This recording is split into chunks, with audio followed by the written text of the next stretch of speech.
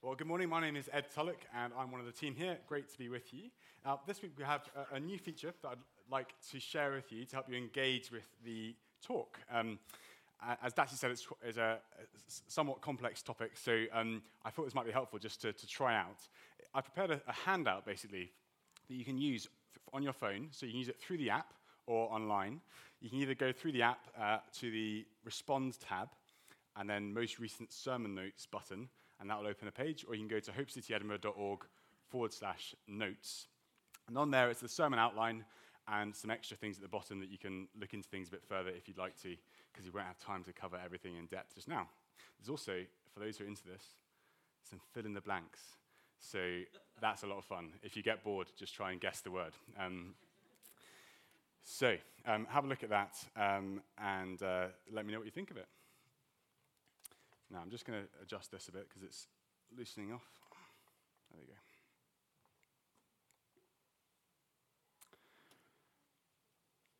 Wonderful. Well, last week, Luke unpacked for us part of Jesus' teaching, helping us to see that only Jesus provides true rest.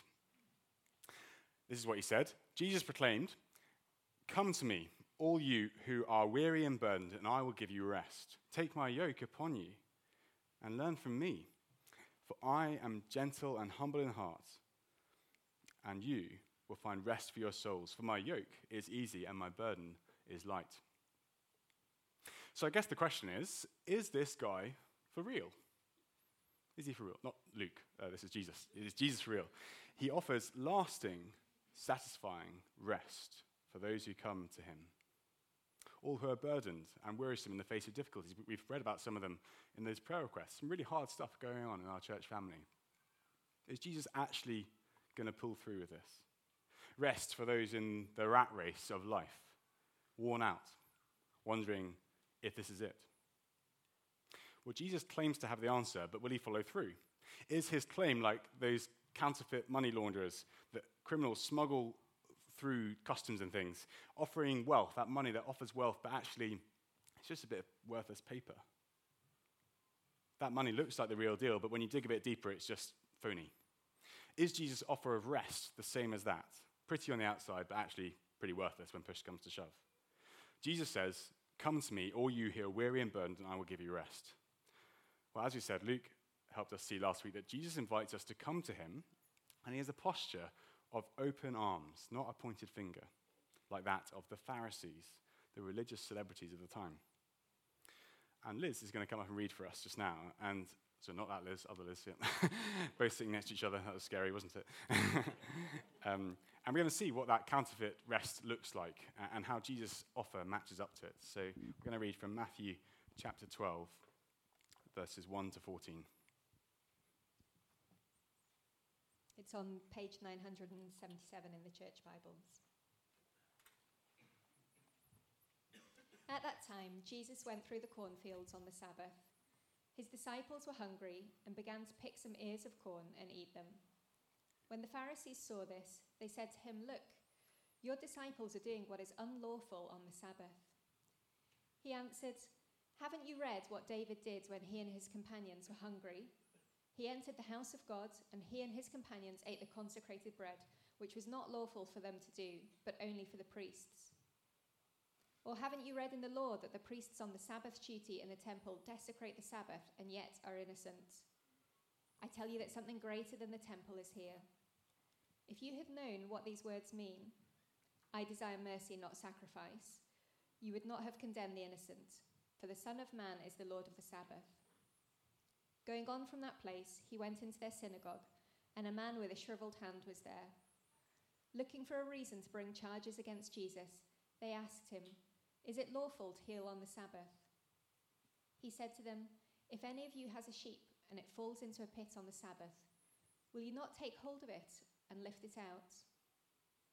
How much more valuable is a person than a sheep? Therefore it is lawful to do good on the Sabbath." Then he said to the man, "Stretch out your hand." So he stretched it out, and it was completely restored, just as sound as the other. But the Pharisees went out and plotted how they might kill Jesus.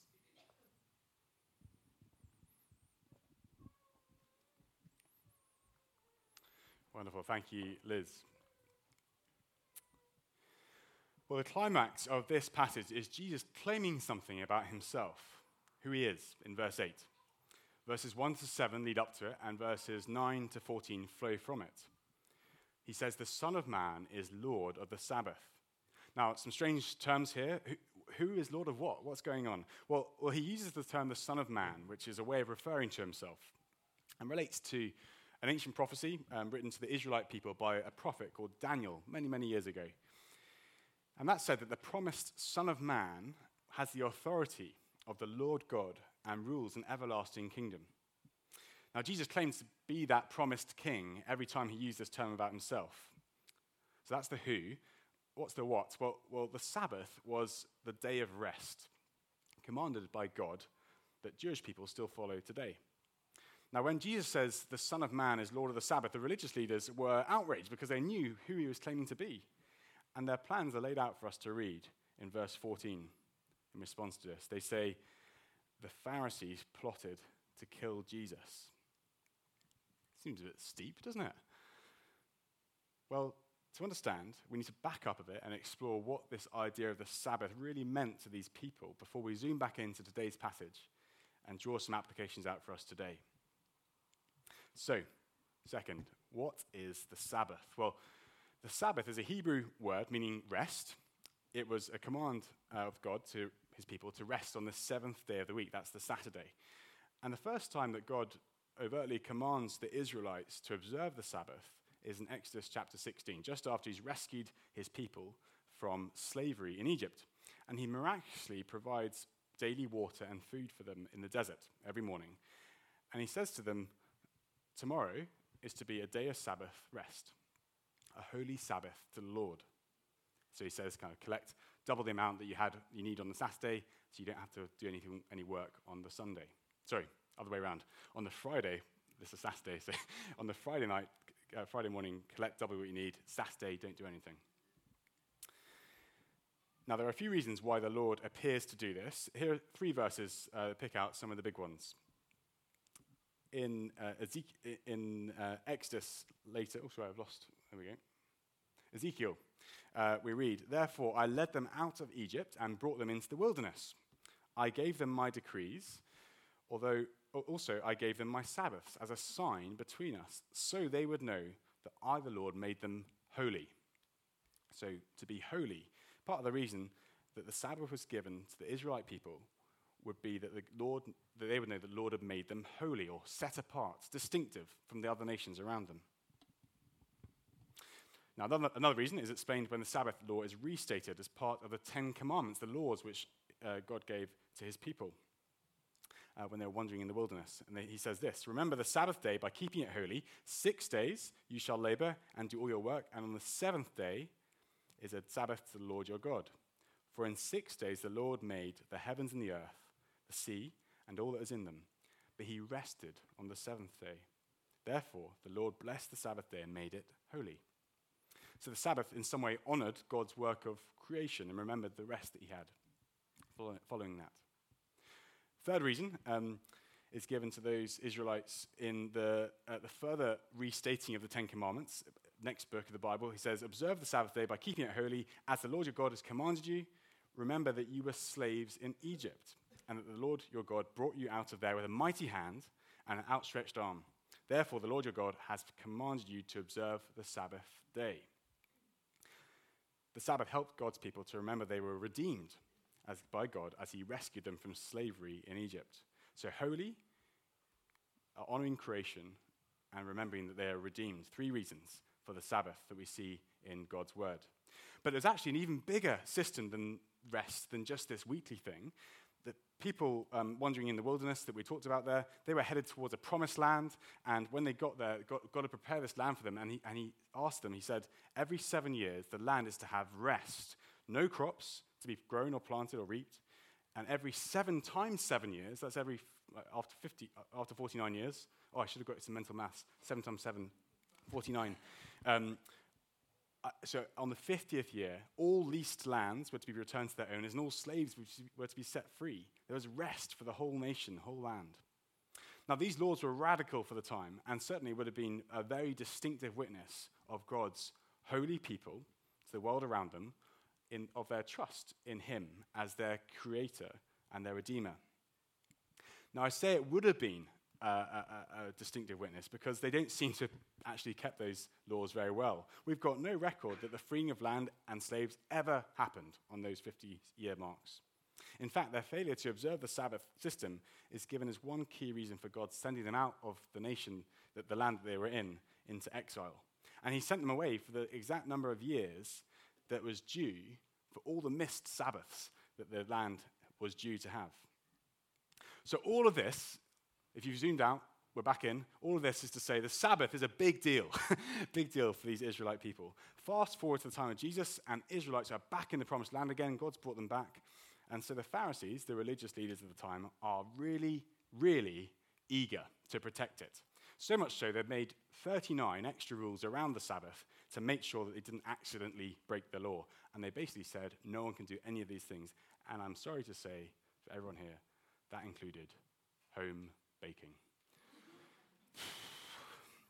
No baking on the Sabbath. Now, Christians have a very complex relationship with the idea of the Sabbath. And true Christians understand this issue very differently in how it plays out for us today. And in this church family, we have a mix of views on that, and that's absolutely fine.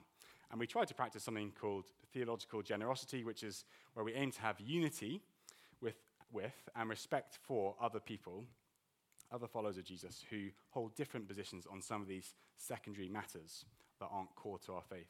And this issue is definitely one of those secondary issues. In fact, we're told that later in the Bible. In Colossians, it says, "Therefore, do not let anyone judge you by what you eat or drink, or with regard to a religious festival, or a new moon celebration, or a Sabbath day." So there we go. Secondary issue. Don't be judged by it. So what flows from how I understand the Bible to speak about the Sabbath, because that's the only way I can speak with conviction in what I'm saying. But I recognize that other people have different positions, and I truly welcome people to ask questions about this as we interact later. I am 100% sure that I'm not 100% right on 100% of my theology, so do ask away. We all bring assumptions to any text that we read, and so we need to keep coming back to God's word, Scripture, to sharpen our understanding together, and that's one of the wonderful things about being together. We need to get what is God's absolute truth, what is helpful tradition, and what is meaningless trash, and kind of distinguish those based on what we read in the Bible. So, looking at Old Testament laws to the Jewish people requires us to interpret them through the world-changing events of Jesus' life, death, and resurrection. And that makes sense, doesn't it? We read about various things in the Old Testament that we recognize as limited to that time of history, like temple sacrifices and food laws. In some ways, it's maybe straying into dangerous territory here, but it's a bit like the EU and the UK relationship to massively oversimplify things. At one point, in history, we were bound to obey EU law, and that was good and proper to do at the time. Our circumstances have changed somewhat, and we don't need to do that anymore, but we can still recognize wisdom in some of those laws as well. Now, Jesus repeatedly claims to have fulfilled different elements of the Old Testament laws given to the Jewish people. And we actually read in the previous chapter of Matthew, that's the reason that he came, to fulfill the law, not to abolish it, but to fulfill it. Now, that verse we read earlier from Colossians carries on. It says, "Therefore, do not let anyone judge you by what you eat or drink with regard to a religious festival, a new moon celebration, or a Sabbath day. These things we just said, including the Sabbath day, are a shadow of the thing to come. The reality, however, is found in Christ." So in some sense, the Sabbath system was designed to point to Jesus Christ. And that, I think, is the main point Jesus is trying to make of this passage. So, Lord of the Sabbath. What leads Jesus to make this claim that he is Lord of the Sabbath? Well, it's sparked off by his followers. They're walking through a grain field. Imagine the scene, nice Saturday morning, beautiful morning. And Jesus and his followers are including Matthew, our writer here, they find themselves in a grain field, and they're not eating all morning, they're a bit peckish, and they spot some unharvested crops along the side of the field. And they grind a little grain in their hands as they munch as they go. Basically, first century equivalent of a snack. I'm afraid no grain being handed out today. But the religious leaders of the time, the Pharisees, they spot them doing this, and they say, "Aha! We see what you're doing. You're breaking our laws around the Sabbath. Item number 27, do not pluck heads of grain." This is against the law. And you, Jesus, you are responsible as their leader. It's like they made themselves lords of the Sabbath themselves, deciding what is allowed and what isn't allowed so they could look down their super spiritual noses on everyone else and give themselves a good pat on the back. Well, notice, Jesus hasn't actually done anything wrong here. It's his disciples who have been plucking grain. He wasn't. Even that wasn't necessarily wrong. Now, it would have been easy for him just to throw them under the bus and get away from the controversy and find a new group of people. But he uses the Pharisees' accusation here to teach them about him, and to teach his disciples about him, and to teach us today about him. He makes a progressive argument, bringing together loads of different elements of the Old Testament scriptures, which the Pharisees knew very well. I imagine we probably know less well. So we're going to do a brief overview, so bear with us as we fly through some of these ideas of Jesus' argument as he draws on different parts of the Old Testament. So, it basically hinges on being Jesus is greater than everything that we're reading about. He fulfills everything. So firstly, Jesus is greater than David. Verse 3 and 4, Jesus answered, "Haven't you read what David did when he and his companions were hungry? He entered the house of God, and he and his companions ate the consecrated bread, which was not lawful for them to do, only for the priests." Now this account Jesus mentions here is about an ancient Jewish leader called King David, the same David who fought Goliath as a child, if you know that story. Now, God anointed David as king, and it seems his position as God's anointed king gave him authority to interpret the law correctly. He saw God's heart in giving a law which prohibited other people from eating this consecrated or special holy bread, and he recognized actually in mercy for his men who were starving fugitives on the run, who hadn't eaten for days and days and days. God mercifully provides food. David saw this as a provision. And Jesus uses that as an example. Very different situation from his disciples who aren't starving. They're just a bit peckish. I don't think that's really the link here. I think it's more about who David is. And Jesus is saying to the Pharisees, surely you Bible scholars are well acquainted with the story of 1 Samuel 21. David is a spiritual hero, and he allowed his disciples to suspend some of the restrictions of this law in order to show mercy.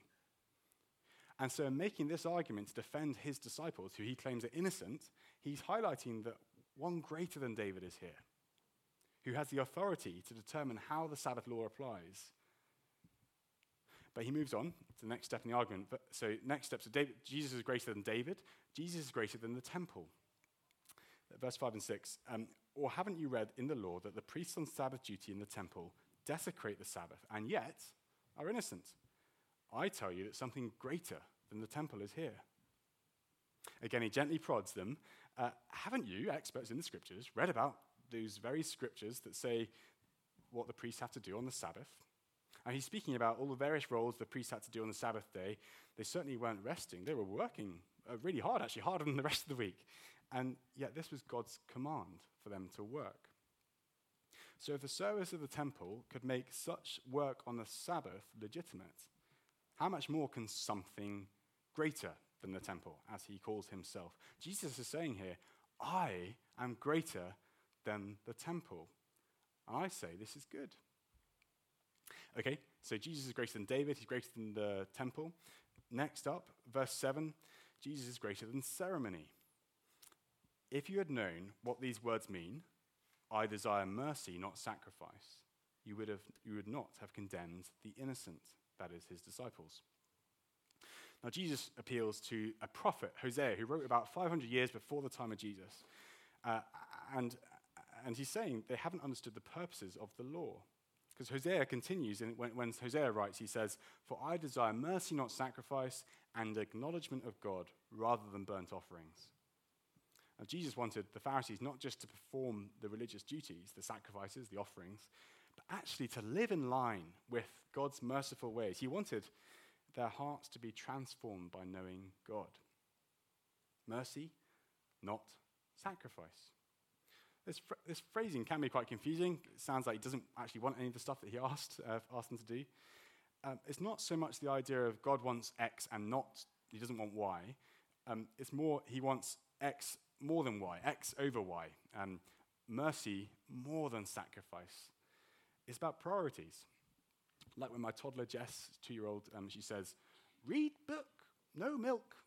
She's not saying, "I don't ever want milk ever again." She's saying, "Right, I really want a book." And she's a bit of a nerd, I suppose. She really wants the book. She also wants milk. She'll definitely drink that alongside the book. She just had an order of priority as to what's most important. The sacrificial system served a purpose, but it wasn't the main thing. The Sabbath served a purpose, but it wasn't the main thing. That main thing, Jesus, is greater than ceremonial observance. And that leads him to say, fourth, Jesus is greater than the Sabbath.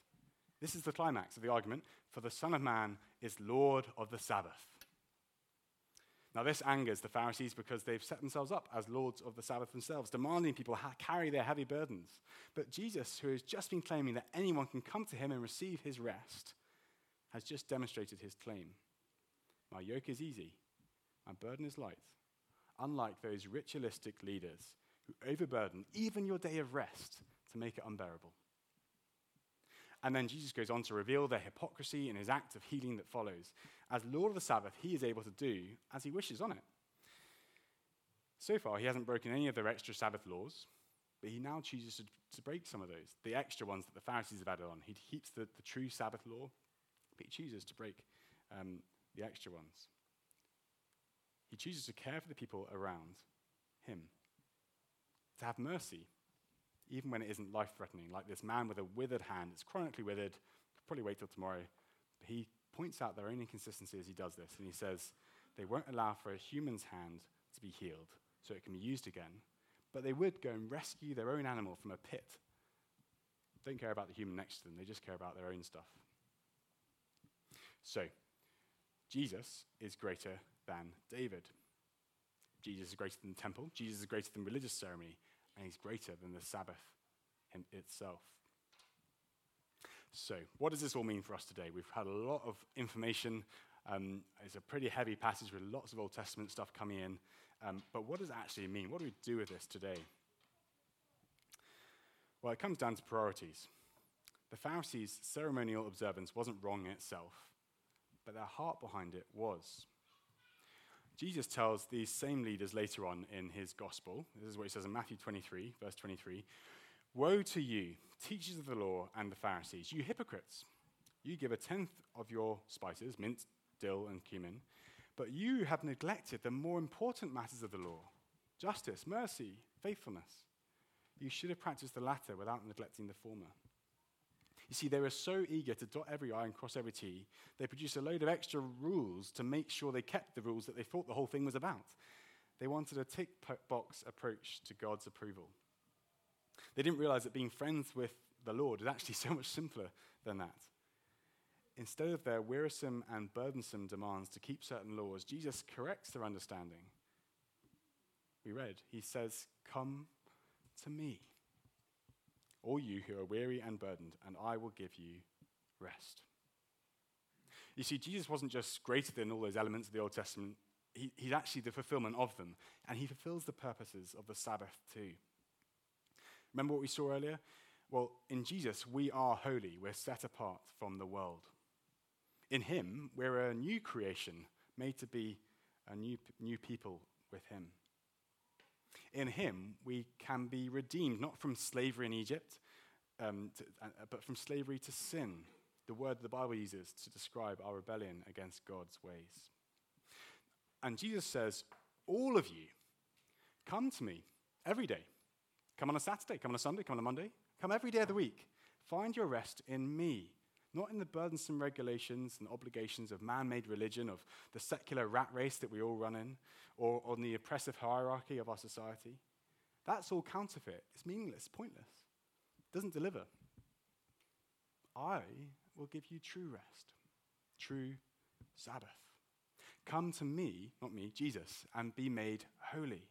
Come to me and become a new creation. Come to me and be redeemed from sin.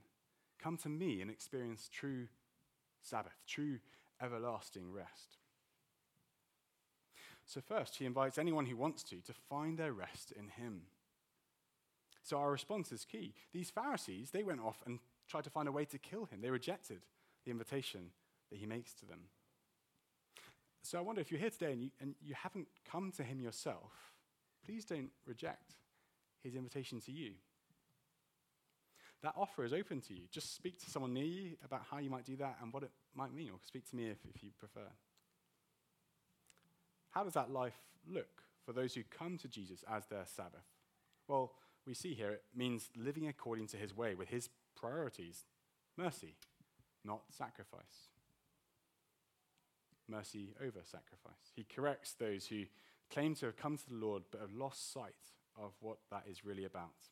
And I've actually found that really helpful these last few weeks as I've been reflecting on my own faith and how that plays out. Jesus desires mercy over sacrifice. He's telling us, don't be so interested in your religion that you forget about relationship. Jesus' desire is for mercy over ceremonial religion. So as you come to him, you receive rest by his mercy, a bit like this torch. I was told to make the light a bit, it's flashing. 1, 2, 3. A bit less bright because it's quite a bright one. Like this torch, we receive mercy. Okay, so this is like God's mercy. And it's shining mercy down on me as someone who's his people. But actually, what it should also do is shine out to other people. We should be merciful, reflecting the mercy that we've received from Jesus to other people.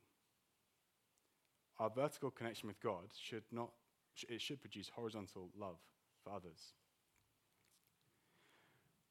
Now we saw the priority that Jesus places on certain parts of the law. God's heart is for justice, mercy, faithfulness. The stuff we do as part of our religion, like praying, reading the Bible, attending a church gathering, hospitality, giving our time, our resource, all that is good. But it should serve God's bigger purposes, not just a tick box in itself. And that's actually much harder to do than keeping a long list of rules. It desires and needs a new heart. The Pharisees are quick to pick up their rule book and hit people around the head with it, except when their own sheep are stuck in a pit and they will bend their own rules for their own gain. Well, I know my attitude can certainly be like that too, looking down on someone for not ticking the boxes that I tick in my religion, and yet I'm very quick to give myself a break and the benefit of the doubt when actually it's an area I find a bit harder, like prayer, for example. I wonder where you are prone to judge people, perhaps other Christians, maybe in church, maybe in other churches, how they dress, how they sing, whether they read widely, their politics, their family circumstances, their family behavior, their attendance at a weekly prayer meeting or small group. Well, Jesus says to us too, come to me. Come and receive my mercy and share the mercy that I've given you with other people. Encourage them to see that mercy and come to the Lord Jesus themselves, rather than beating them over the head with a book of rules that you've made. Well, if you identify with the attitude of the Pharisees, and I imagine that many of us do, then Jesus' invitation is for us too. Come to me for rest. Rest from judging others. Rest from comparing ourselves to others. Rest from the guilt that we might feel in doing that. Because when we come to him, sorry for these attitudes and willing to change, he does give us a new heart. He forgives us, and he gives us power to live out a new way of life. So we're going to pray to him now, trusting in his character and authority to help us in this. So let's pray. Lord of the Sabbath, thank you that you invite us to come to you and experience true rest, not the counterfeit rest offered by man-made structures. We are sorry for the times we want to be Lord over others and demand they fit our idea of religion. Please forgive us. Help us to live in light of your priorities and reflect the mercy you offer to those around us. Pray this in your name, Jesus. Amen. Over to Ian and band.